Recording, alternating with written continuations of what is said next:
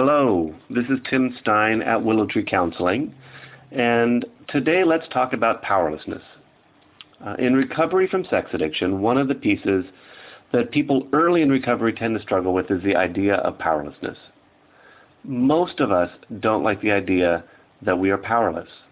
We interpret powerlessness to mean that we're weak, that we're incompetent, or that we can't have any control over the direction of our life or of our recovery. Therefore, when we get into recovery and we run into this idea of powerlessness, usually coming from 12-step meetings or 12-step programs, there's often a knee-jerk reaction to push away from that idea. But in recovery, powerlessness does not actually mean any of those things. When you're talking recovery, what powerlessness truly means is, I cannot do this alone. When you are figuring out what recovery means, this message of powerlessness is something that you've got to hang on to. When someone starts the process of recovery, they've most likely previously tried to stop their addictive behaviors and been unsuccessful. Sometimes they've stopped them temporarily, for a week, for months, sometimes for years, but they have eventually ended up back in those behaviors again.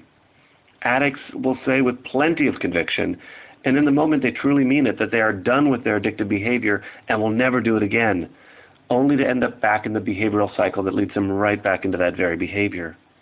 Addicts will unconsciously walk right back into their addiction, often by the choices that they are unintentionally making, because they haven't accepted the truth.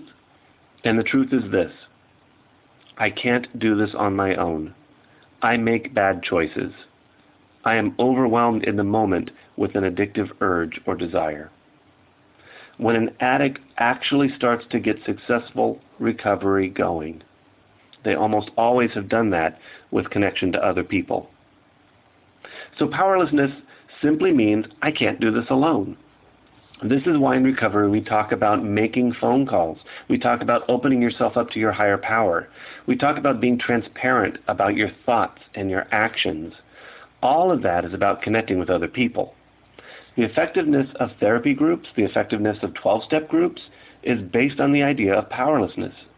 It can be summed up as, I need other people to support me and oftentimes to guide me in what's going on.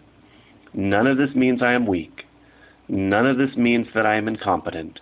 None of this means that I do not actually have some control over the direction of my recovery.